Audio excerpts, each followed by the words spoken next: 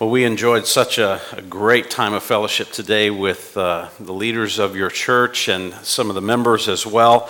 We have really enjoyed our time with you. So I just wanted to say how much I like you before the question and answer time. So you'll be kind and nice. No, that's fine. Be mean. You'll have to deal with the Lord, all right? So we really have been thankful to be with you throughout this time and to enjoy studying the Word and just to get to know you and see your hunger and thirst for the Word of God too. And the fellowship that has created here in this church, it's really, really encouraging. And so we thank the Lord for the work that He's doing here in Newton, and we're really thrilled with the partnership that we will share with you, and we're looking and praying for ways in which we might enjoy that even further in the months and years to come, and pray the Lord might do that together with us. Well, let's turn again to the last part of 1 Corinthians 10, and we're going to finish out our study of this chapter tonight and finish up this theme of take heed lest we fall. Chapter 10, look at verse 31, and I want to read through chapter 11, verse 1. So, whether you eat or drink, or whatever you do, do all to the glory of God. Give no offense to Jews or to Greeks or to the church of God, just as I try to please everyone in everything I do, not seeking my own advantage, but that of many, that they may be saved. Be imitators of me, as I am of Christ. Let's pray together.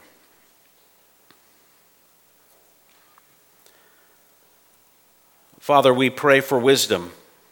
We pray for the work of the Holy Spirit to illuminate our hearts and our minds now to understand the Word.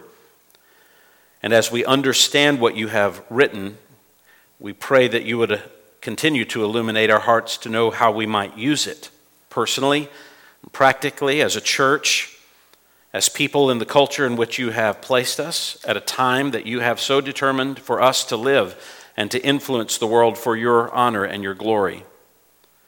We pray that we can take in the truth and then use it in a way that brings many to know the Savior. And it is in His name we pray. Amen. One of the most distinguishing marks of true faith is found not in merely what you do or what you do not do, but in the motivations of your heart that cause you to do or not do certain things. At its core, Christianity is not a quest for a better life. Christianity is a quest to demonstrate the greatness of God in all of the details of life. That's essentially what it means to bring glory to God. And that kind of approach changes everything for us. Bringing resolve to our problems, struggles, and frustrations found in things like employment challenges, family intrigue, financial stress, relationship dilemmas, health crises, and 1,000 other issues. All of these are best viewed as opportunities to demonstrate the goodness of God's sufficiency enjoyed through the application of Christ's redemption from sin. Living for the glory of God not only reshapes the way we think about personal problems, but also about personal behavior choices. The way we choose to live, what we choose to buy or not buy, what we choose to wear or not wear, how we choose to look or not look, how we spend our time. And in light of the themes that we've been studying in 1 Corinthians chapter 10, how we choose to use or abstain from activities that may be biblically allowable, we look at this and say, when God's glory is supreme in our yearning, then the decision point for us becomes less about the freedom that we have to do this or that, and more about what will actually and thoroughly display God. Precisely because it's so critical and central to life, living for the glory of God is the most challenging thing we will ever do. You understand, as I do, if you've lived the Christian life for really any amount of time, our natural tendency is not to drift toward the glory of God, is it? It is to drift away from it. It is the great challenge of our heart to center our life on living for the honor and glory of God. Drenched in the effects of humanity's fall into sin is to seek anything else other than the glory of God. The reason why we are so steeped in selfishness is because we're consumed by sinfulness. And the struggle to live for the glory of God doesn't merely impact internal satisfactions in our heart, it also defines our satisfaction in relationships with others. And when it is that we pursue the glory of God personally, we will find ourselves wanting God's glory relationally with other people. God's glory will not only be seen in personal decisions, but in relational interactions. And that is the idea that we will see tonight in the passage that we're looking at. I want to remind you that the primary theme of the entire chapter is found in 2 verses that we have gone over each time. This primary theme is found both in a negative way and a positive way. It's expressed in the negative in verse 12. Therefore, let everyone who thinks, or anyone who thinks that he stands, if you think that you're spiritually strong, take heed, lest he fall. That's the warning. The encouragement is found in verse 31. So whether you eat or drink or whatever you do, do all to the glory of God. That's the encouragement. And our chapter that we've been studying has given us 5 different examinations so that we would not delude our hearts from true faith, but pursue the glory of God in true faith. We began this past Sunday morning with the first in verses 1 to 5. Don't trust in the signs of belief like baptism or the Lord's Supper. That's not what we trust in. We actually trust in the substance of belief, the person of Christ. Secondly, we should abandon the behaviors of unbelief. If we don't want to be the kind of people who think that we're strong and then fall, we should be actively abandoning the behaviors of unbelief. Verses 6 through 13 unpacked those. Third, we should flee from all forms of idolatry. That's what we looked at in verses 14 to 22. And on the heels of that, keep your freedoms, the freedoms that God has given you in Christ, keep them free from idolatry. Because if you keep pursuing idolatrous ways, if you mix idolatry in, you will create the circumstances that could potentially cause you to fall away from the living God.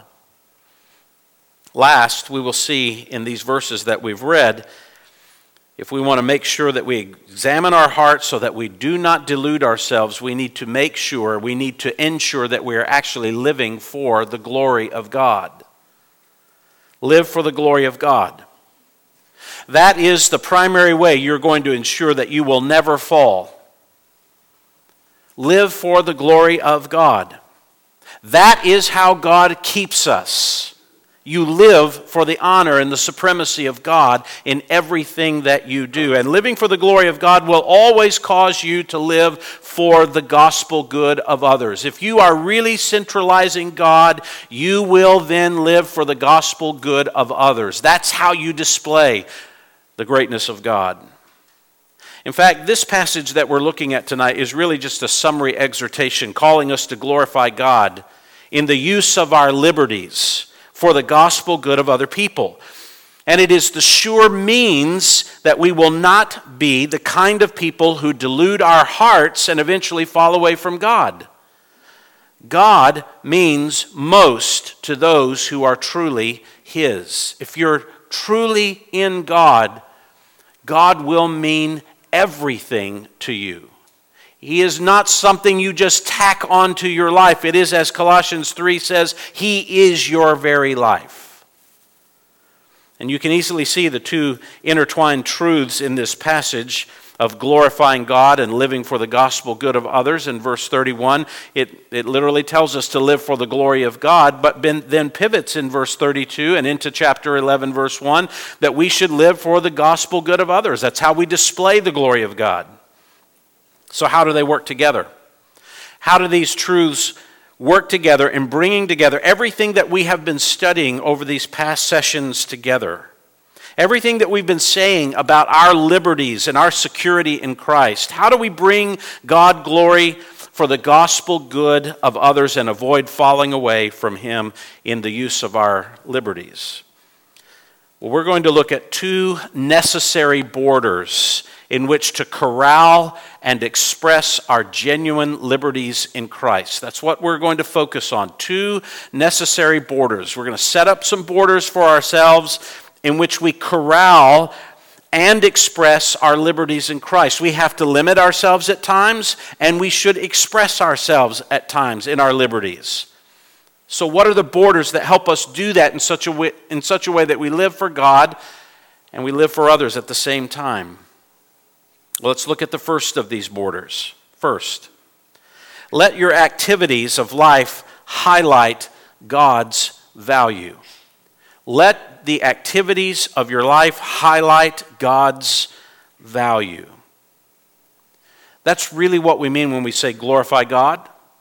You are highlighting God's value. That's how you glorify God. You show the world how valuable God is to you.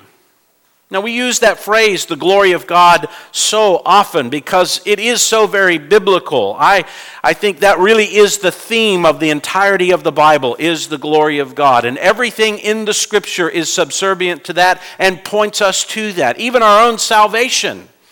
Our salvation is to display the glory of God. The glory of God began in creation as God displayed Himself in creation. It ends in the book of Revelation highlighting the supremacy of God. It's bookends in our Bible. But what does it mean to bring Him glory?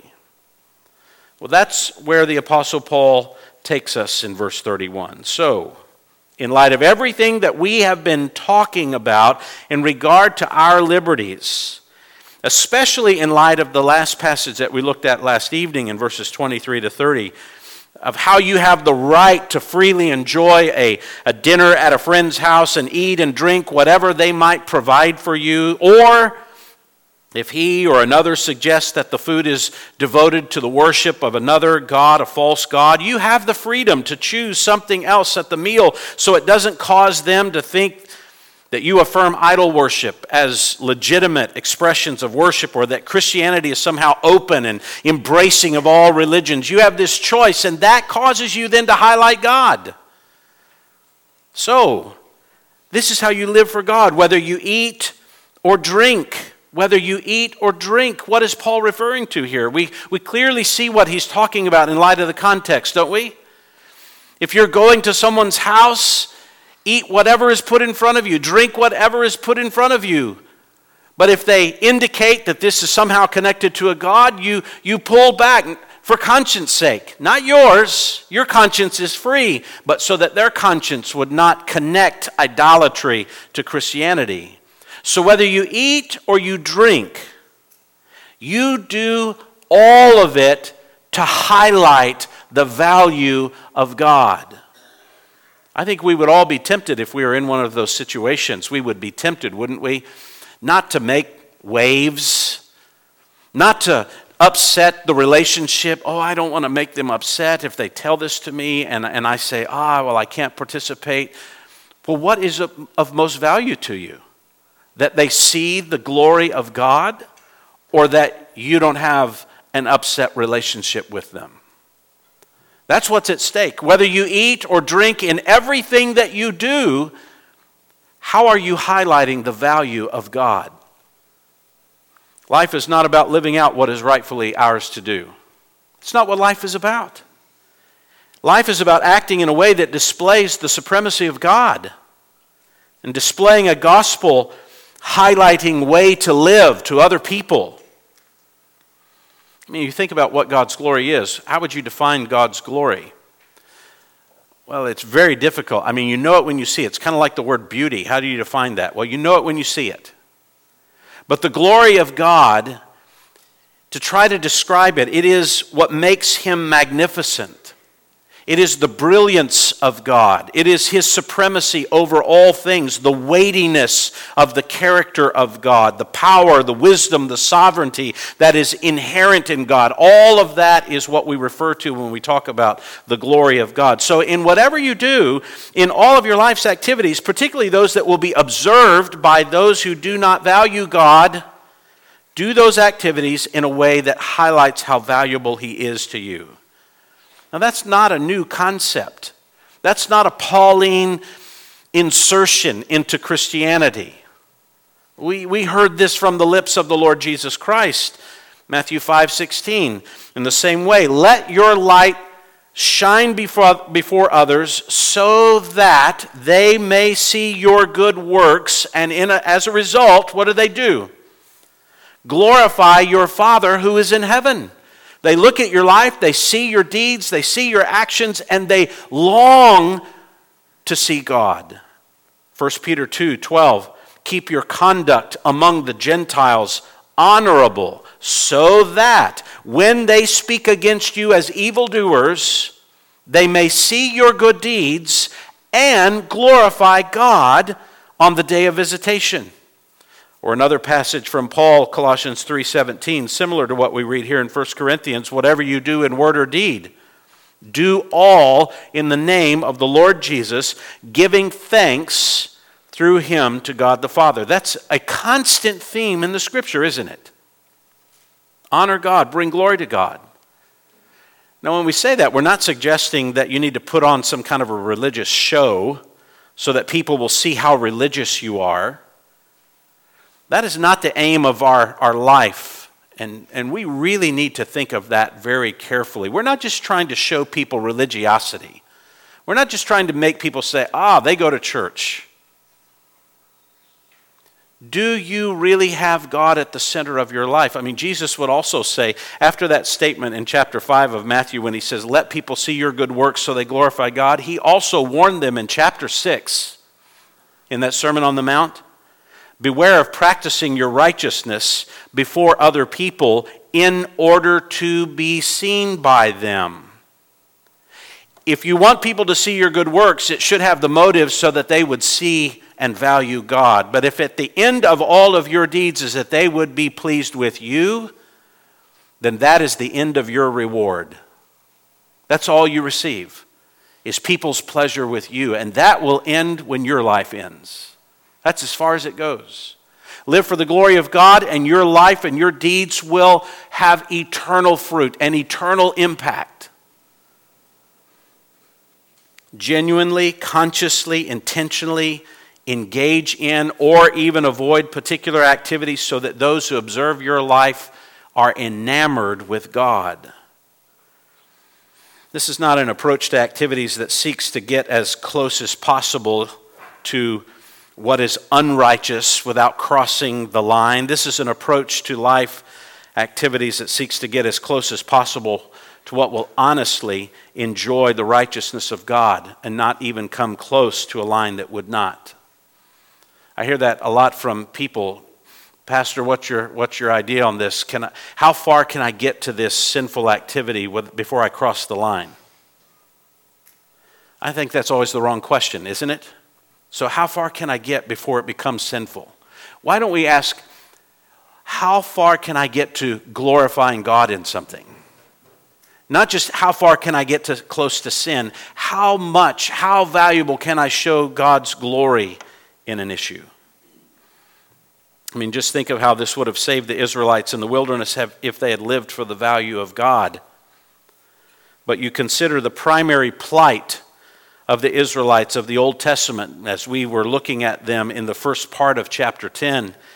It was not that they simply made a few mistakes along the way. That wasn't the problem. It wasn't that they just chose to follow the law incorrectly, or they overlooked the plight of the needy among them, or they just allowed some kind of injustice to exist in their midst. That was not the problem. There was something more sinister at play in Israel's heart all along their history. It's exposed in the prophets. An example of that is Ezekiel chapter 36. You could just jot it down. I want to read it to you because it really gets to the heart of Israel's heart problem.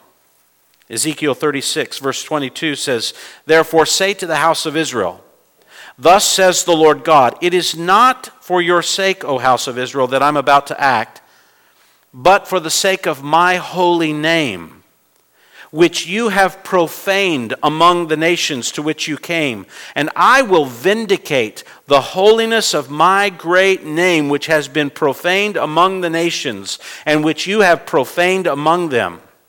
And the nations will know that I am the Lord, declares the Lord God, when through you I vindicate my holiness before their eyes." So we all think about Israel and the plight of Israel and how the Lord brought his judgment against them. But why did he bring his judgment against Israel? Why did he do that? Well, they weren't taking care of their poor. They were simply engaging in sinful activities, bettering themselves, pursuing wealth. No, that wasn't the issue. As they neglected the poor, as they bettered themselves, as they tried to get closer to their neighbors, God says, you did not treat me as holy to the rest of the nations. That's why we cannot adopt the ways of the world into our system of worship. We can't wrap our arms around the secular and bring it close to us. We can't partner with what is of darkness when we're of light, because that does not highlight the holiness of God.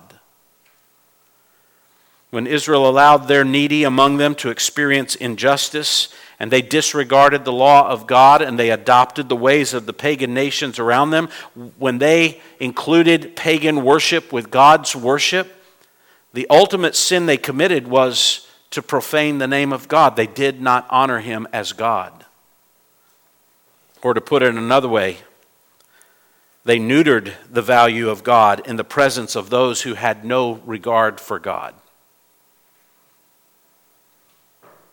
The very purpose of Old Testament Israel's existence was to be a testimony to the nations of how glorious God was, how valuable he was.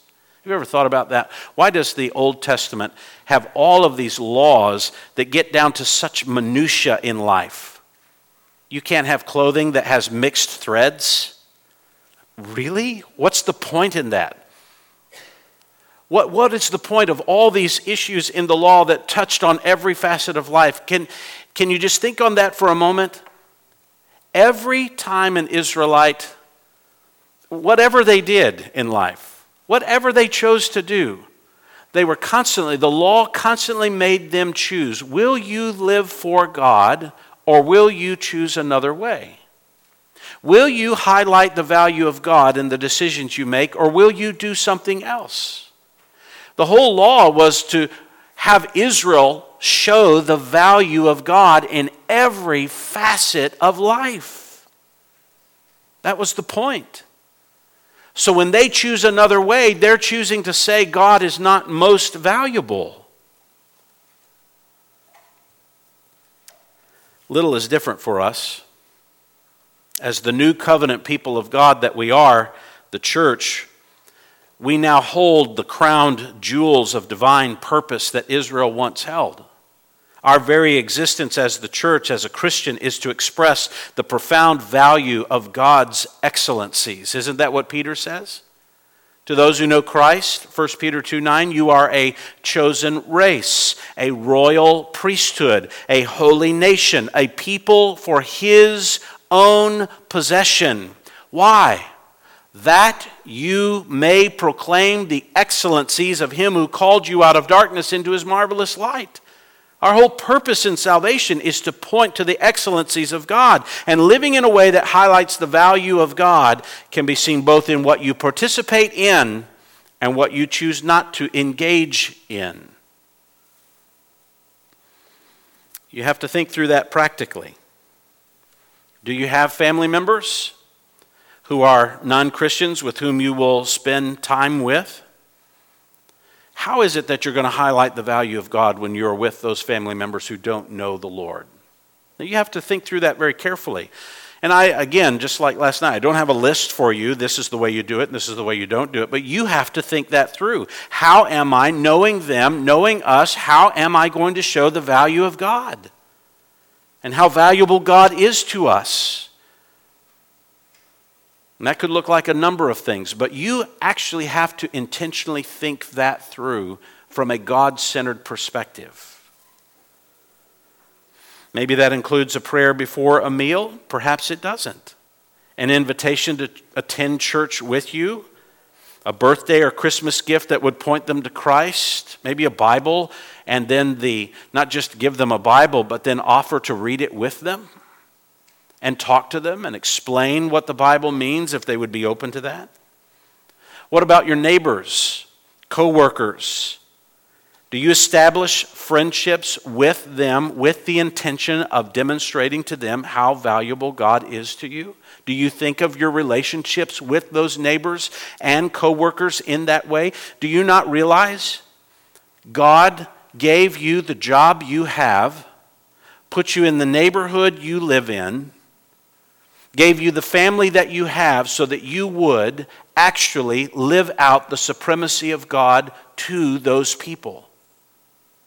Are you consciously thinking, how would I live to the glory of God? And whether I eat or drink or everything I do all of this to highlight the value of God.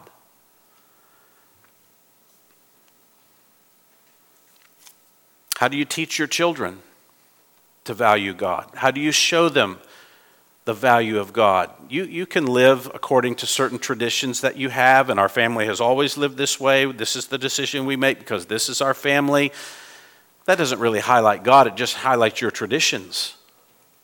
And that might be good, and it might be moral, it might be right in some ways. Might seem moral, but is it actually showing them the value of God? Do they know why you do what you do? Do they see and feel and sense the value of God in the motivations behind your actions?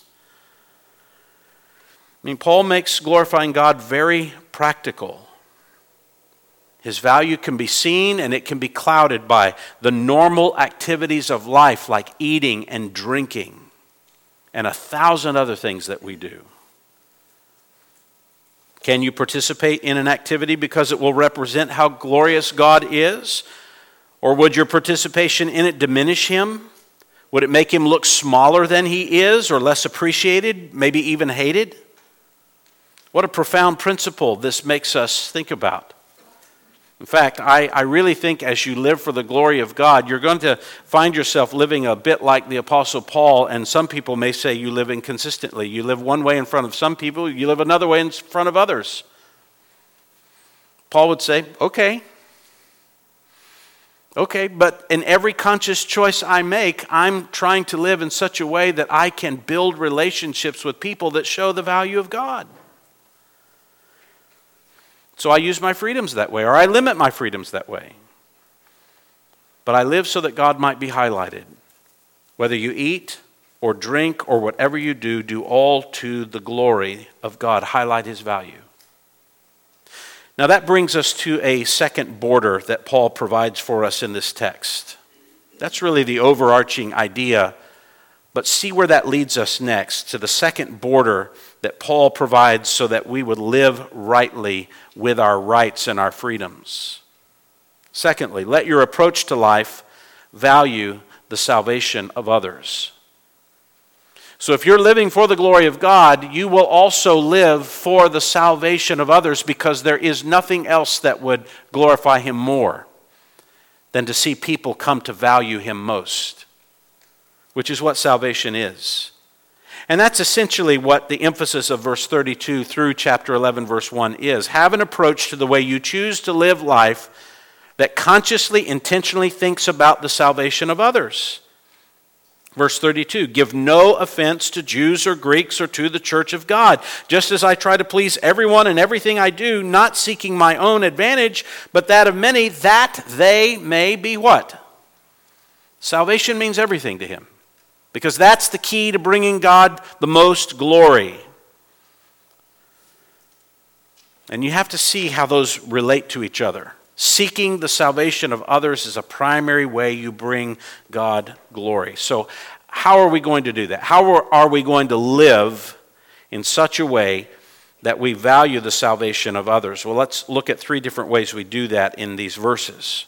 First, do not distract others from the gospel with your approach to life. Do not distract others from the gospel with your approach to life. Don't distract people from the gospel with the way you choose to live your life. Verse 32, give no offense to Jews. Give no offense to the Greeks or to the church of God. This is really fascinating. Give no offense. This is an interesting word in the original, in the Greek New Testament. It's a very curious word. It's used 2 other times in the New Testament. Once in Acts 24:16, where it is speaking about having a clear conscience, a conscience that is free from any objection, a clear conscience before God and men. It's also used in Philippians 1:10, when it talks about living in a blameless way, a way that has no objection to it. Give no offense. Give no offense. Have no blame in your life. Let no one look at your life and blame you for being offended with God. Live in a way that doesn't cause people or provide people a legitimate opportunity to bring blame or bring shame or cause them to be offended or put off by you and thus not follow the Lord. But this is not really an exhortation to simply avoid living so that people think you're strange. You don't want them to think that you're strange. This is not living that way or self-righteous or aloof. Don't approach life so that they won't be saved. That's the issue. You see it at the end of verse 33. He's living so that they may be saved. So he mentions several people here. Give no offense to Jews, give no offense to Greeks, give no offense to the church of God. It's not hard to see what he's talking about in light of everything that we've been studying in this chapter. All of these groups have been mentioned. They've all been named. They've been the object of how they live out, how they are described here, really through chapter 8, 9, and 10. If we were to look through those chapters again, we could see the Jews could be easily turned away from the gospel by your eating meat that had been dedicated to an idol, and thus they think you affirm idolatry, and so they would be offended by you. So when you're with the unsaved Jews, you don't eat such meat. Greeks could be turned away from the gospel by your refusal to drink their wine or eat their meat or even come enjoy a meal in their home because it may have had some prior idol history. So when you're with the unsaved Greeks, without raising any questions, eat whatever is put in front of you for the sake of their conscience. It's what we read last night again in chapter 9 when Paul says, when I'm with the Jews, I live like the Jews. When I'm with the Greeks, I live like the Greeks. Why? So that I might save them all. That's his goal. And I can imagine people are going to say, that just looks inconsistent. And Paul says, but I'm not living for you. I'm not living for your evaluation of me. I'm living for the glory of God. I want to see these people know the Lord. That's why I choose to do what I do in different settings. And in every setting I'm in, I make a decision regarding that. Now what's interesting is that last phrase. We understand, don't offend the Jews, don't offend the Greeks. But he also says, don't bring offense to the church of God. What does that mean? Well, if someone in the church doesn't like what I do, I can't do that. No. That's not what he means. That's not what he means. What likely does he mean? I think he's referring to the people described in chapter 8, who are the weaker brothers. And the weaker brothers are not people who have a different opinion than you about that behavior. The weaker brother is likely the new Christian in the church, newly saved. His conscience is still tinged with idolatry. He's just come out of it. And if he were to watch you go to the idol's temple and sit down for a meal and hear the prayer prayed over that, he would assume idolatry is okay. So then why am I struggling with this Christianity and all the social problems that it brings up? I'll just go back to my ways because look at this Christian. They do it too. And you see this newly saved person slink back into idolatry because you led them there. That's what he means by don't offend the church of God. These weak new believers. Again, we're not talking about just people who have a different standard than you, a different idea, a different tradition, a different way to apply the Bible than you, and they're offended with the way you live your... That's not what we're talking about in the church. That's not the weaker brother. That might be the legalist, and you might need to go out and offend them. It might be good. But don't offend the church of God. I think everything that Paul says in this chapter would likely be offending some Christian. Some Christian conscience within the church. It would have been disturbing to everybody. He's stirring the pot, as it were, making everybody there a little bit uncomfortable. And this is going to look different with different groups of people who you're with. If you travel to another country, it's going to look different, right? I was hearing that from a brother and sister last night when they worked in Africa. They had to think through some of these things very specifically, and they were evaluating some of their behaviors in light of what we were talking about in chapter 10. It just looks different. If you are traveling in Europe, it's probably going to look different than when you're with your American coworkers. It might look different when you're with your politically left-leaning family members when you are with them than maybe when you're with your small group at church. You say, I don't have anything to do with left-leaning political people. You should. You should. Don't they need the influence of the gospel? Well, how are they going to get that if you're just constantly alienating yourself from them? How are they going to see Christ and the value of God? You don't have to agree with them, but how are you going to live with them and show them the value of God? Your approach to life might look a little different in terms of what you may enjoy when you're at home, in the privacy of your home, as opposed to when you're at a birthday party of one of your kids' unsaved friends. And that's okay, as long as you're living in such a way that your conscience is living before God. The issue is here, be aware, know the people that you're with and what would be the kinds of approaches to life that would cloud their understanding of Christianity rather than clarify their understanding of it. The goal of the Christian life is not merely to have activities of life that are the same no matter what setting you are in. Well, that might sound right, but it doesn't work out practically. Be willing to give some of those issues up, so that you don't make someone think that your life is about your chosen activities more than it is highlighting the person of Christ. That's the negative side. Let me give you a second way we make sure that our approach to life actually values the salvation of others. Secondly, here's the positive side. Live to attract others to the gospel with your approach to life. Don't live to offend them, but live to attract them to the gospel with your approach to life. Now, I know we have to be careful with this. We certainly need to be careful with this idea of living to attract them to the gospel. And we don't want to get the wrong picture here, but I want you to think about it carefully with me. Notice Paul's statement. Verse 33, just as I try to please everyone in everything I do. Now this is connected to what he says in verse 31. Whether I eat or drink, whatever I do, I want to bring glory to God, meaning I want to please everyone so that they can see God. I'm not trying to unnecessarily offend people, but live so that they might be pleased, so they would consider God. Is Paul saying here, I'm a people pleaser? That's what I am.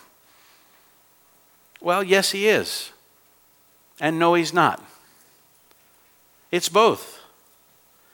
No, he's not saying he's a people pleaser in the sense that he's addicted to people's affirmation of him as a person, and that's where he gets his self-worth, or he finds his joy in life is in people's affirmation of him personally. He just wants to have, win friends and influence people. Paul would say in Galatians 1:10, am I now seeking the approval of man or of God? Am I trying to please man? If I was trying to please man, I would not be a servant of Christ. So he's not a people pleaser in the sense of, I just want your personal affirmation of me personally. But is he a people pleaser in another sense? Yes, he's a people pleaser in that he wants a clear, open path to helping any person see the gospel without unnecessary distraction from it. He wants to live to attract them, to have them be pleased with Christ. He's not saying, I just want you to be pleased with me. If they like me, maybe they'll like Jesus. That's one approach people have taken to evangelism. That's not what he's saying here. In everything I do, I'm conscious of who's in front of me. What would be an unnecessary distraction, and what would be helpful for them to actually see how much I value Christ? In what I affirm or what I won't affirm in my behavior.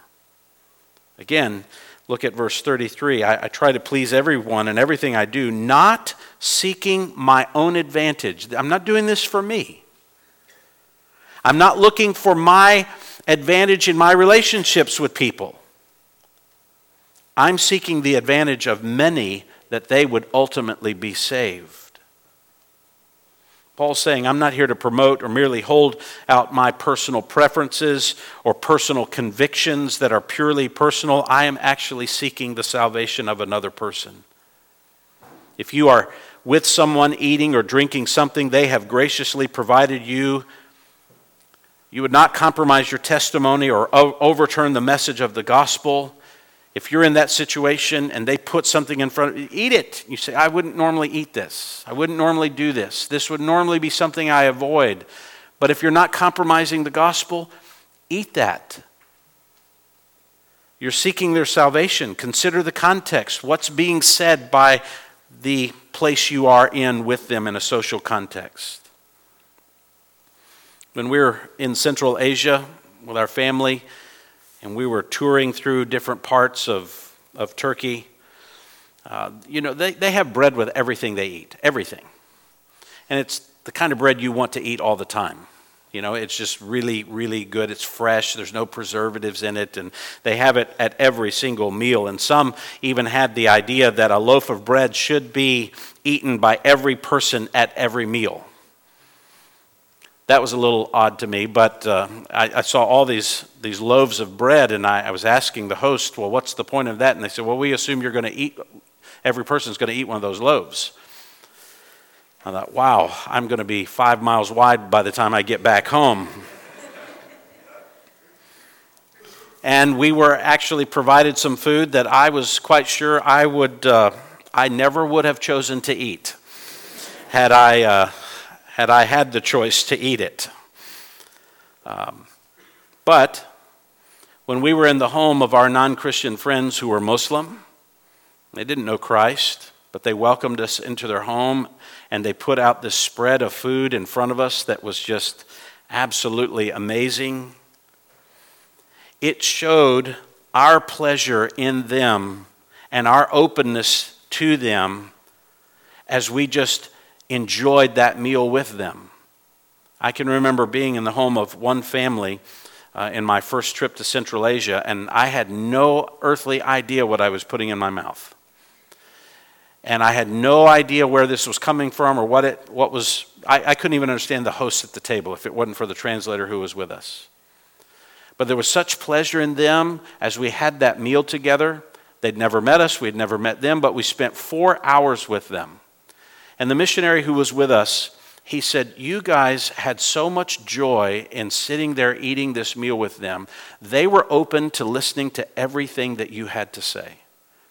And he said, for the very first time, I've known these people for almost a decade, and for the first time I had the most thorough, open gospel conversation with them that I've ever had. And he said, most of that was because you sat there and you just enjoyed them. You weren't skittish. You were asking questions. You wanted to know about them. You enjoyed their life with them. And there was no compromise of the gospel in us doing that. Whether they've come to faith or not, I don't know, but it was a joyful time to sit there and hear them ask questions about Christianity that they've never asked before.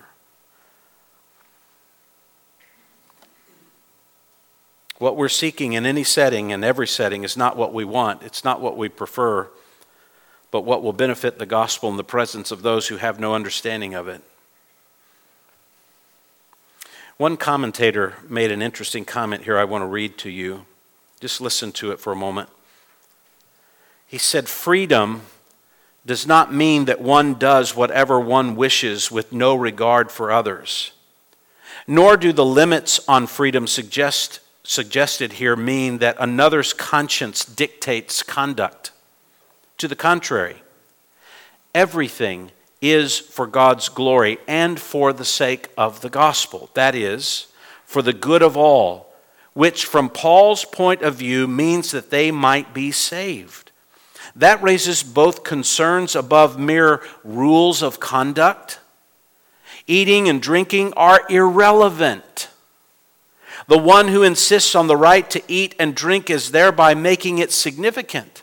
On the other hand, because it is irrelevant, one can use such freedom to forbear when necessary for the sake of the gospel.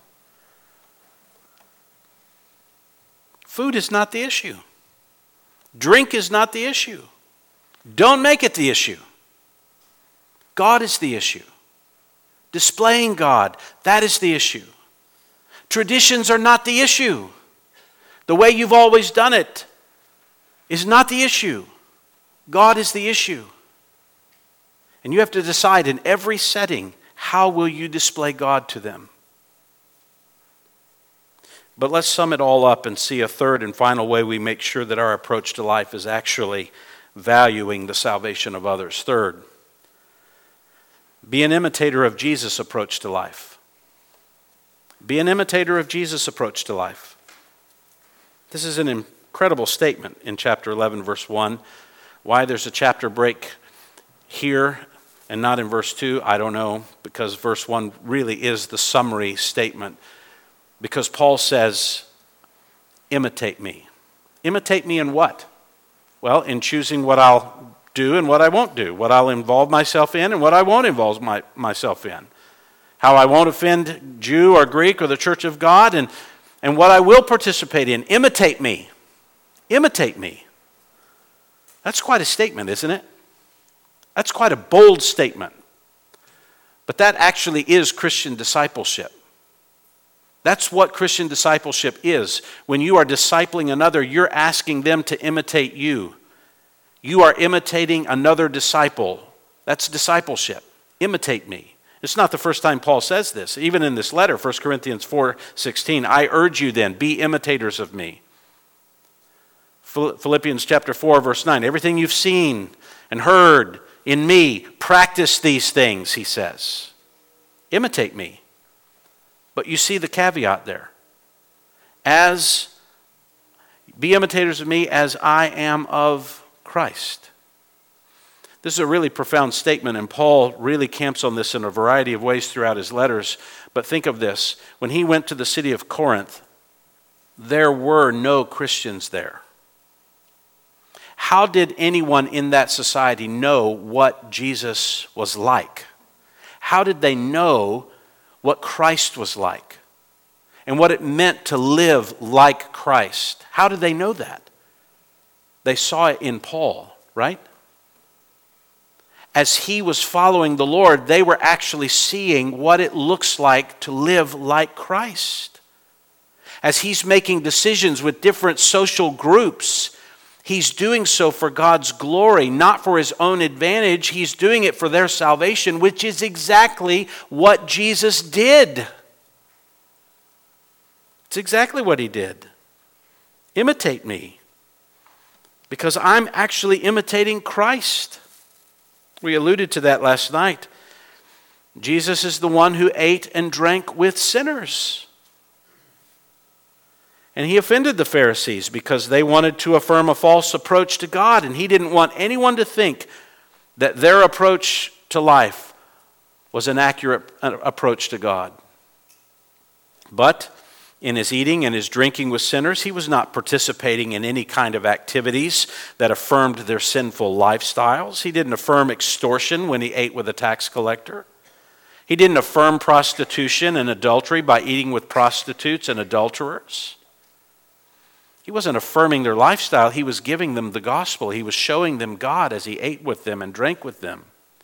It was an occasion for interested sinners to meet Jesus and for him to explain to them who he was. And it was in the context of a regular meal, even a party. If you look at Matthew chapter 9 carefully, he went to a celebration. It was a party. And he went there so that he could talk to these sinners. Perhaps in that meal with all Jewish people, if he had brought over a bottle of wine that had come from a local Greek store where everyone knew it had been associated in the past with idol worship, he would have unnecessarily offended all of those Jews and had no opportunity to share the gospel. But think of what he also did. He touched lepers. He touched lepers. To touch a leper was to make yourself what? Unclean. But he touched the leper so that the leper would see God. He stayed in a Gentile home in Gentile territory, which in most Jews' eyes would make him unclean. But he did it not because it offended God. It didn't offend God. It was an opportunity to show the Gentile who Christ was. He allowed prostitutes to wash his feet. Can you even imagine? I mean, we read that of Christ and we think, wow, that's profound. Really, would you think of that as profound if you were there watching it? Don't you think that some of us in our conservative Western thinking would think, that's a prostitute washing his feet? Does he not know who that is? But didn't someone say that to him, about him? Yes, they were offensive things to legalistic Jews who demanded a different approach to God. But the prostitutes saw Christ.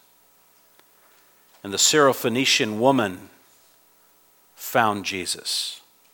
And the leper turned from his sin and found Christ. And Matthew and all of his sinful friends heard the Lord of creation as he sat at their table eating with them. And Jesus said of himself, he didn't come to do his own will. He came to do the will of the Father. He came to seek and to save the lost. Wasn't that his mission? To seek and save the lost. Which meant he continually sacrificed what would just benefit him personally the most for what would benefit the people who honestly wanted to hear his message of redemption.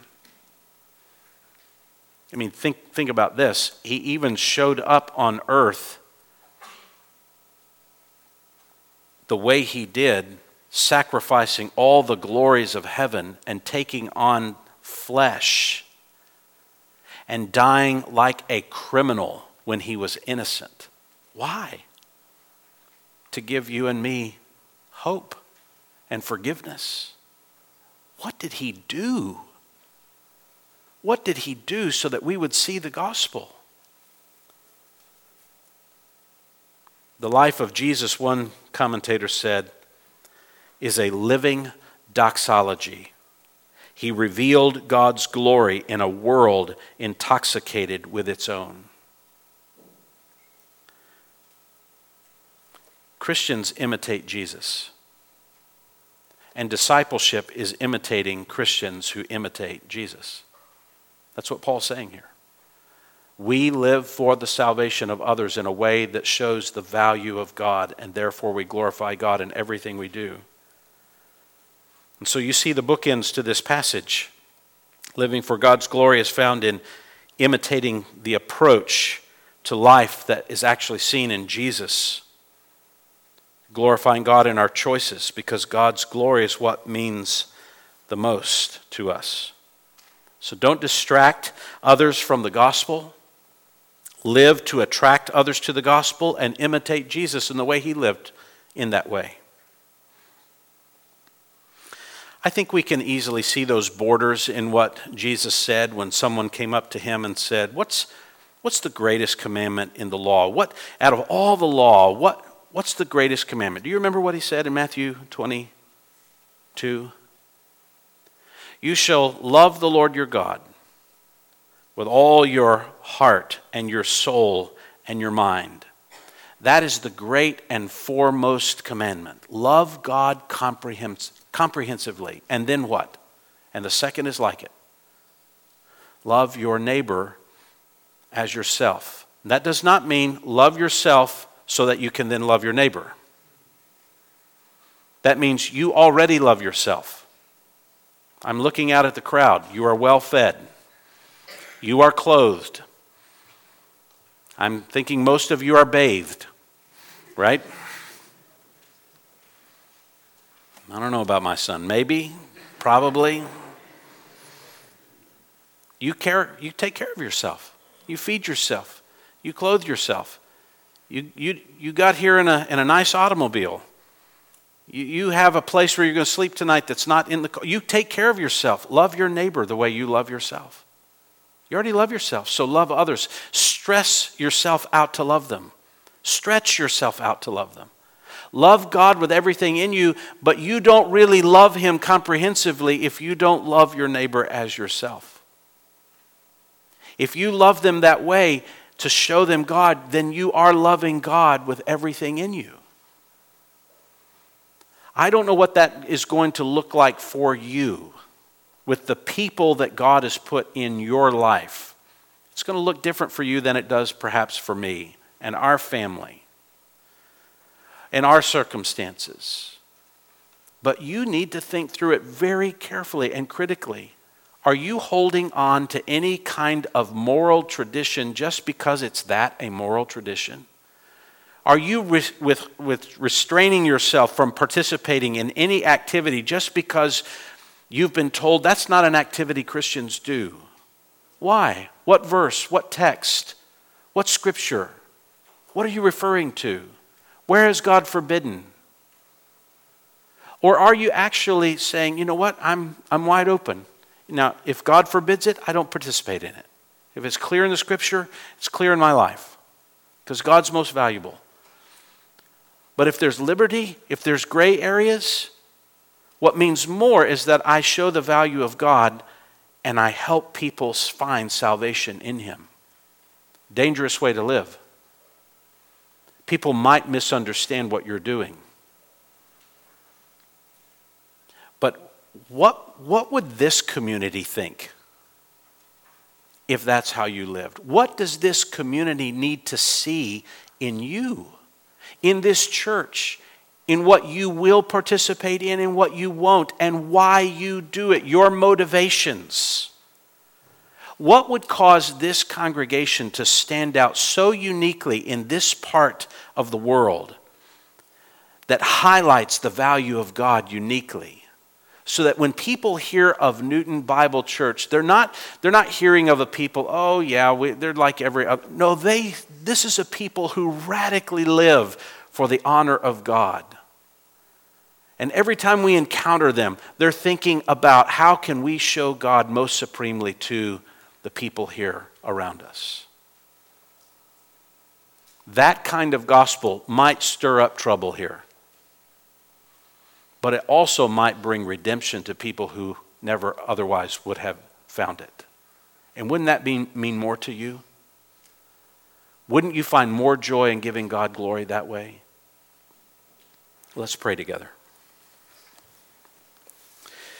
Father, we pray for wisdom and how this might work out in our own circumstance and situation. We pray that we would be faithful to you in what your word has said and revealed to us. But Lord, we know there's going to be challenges in front of us, and we're going to have to think through things very carefully. And we pray we would do it with a heart's desire that is no less than desiring to show your supremacy and your glory and your majesty, your wisdom, your power in all things.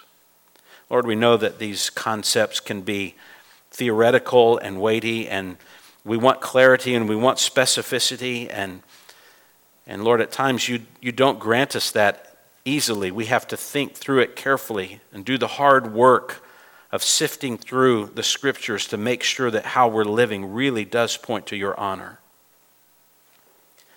So we pray for insight and discernment and what this might look like. And I do pray for the testimony of this congregation, that their love for Christ would be so fervent and so clear that other people are seeing the gospel lived out powerfully, that opportunities to share the gospel with the most unlikely people in this community are being experienced because the believers in this congregation are taking this assignment very seriously to consider how they are living in every situation with those who need to see the gospel.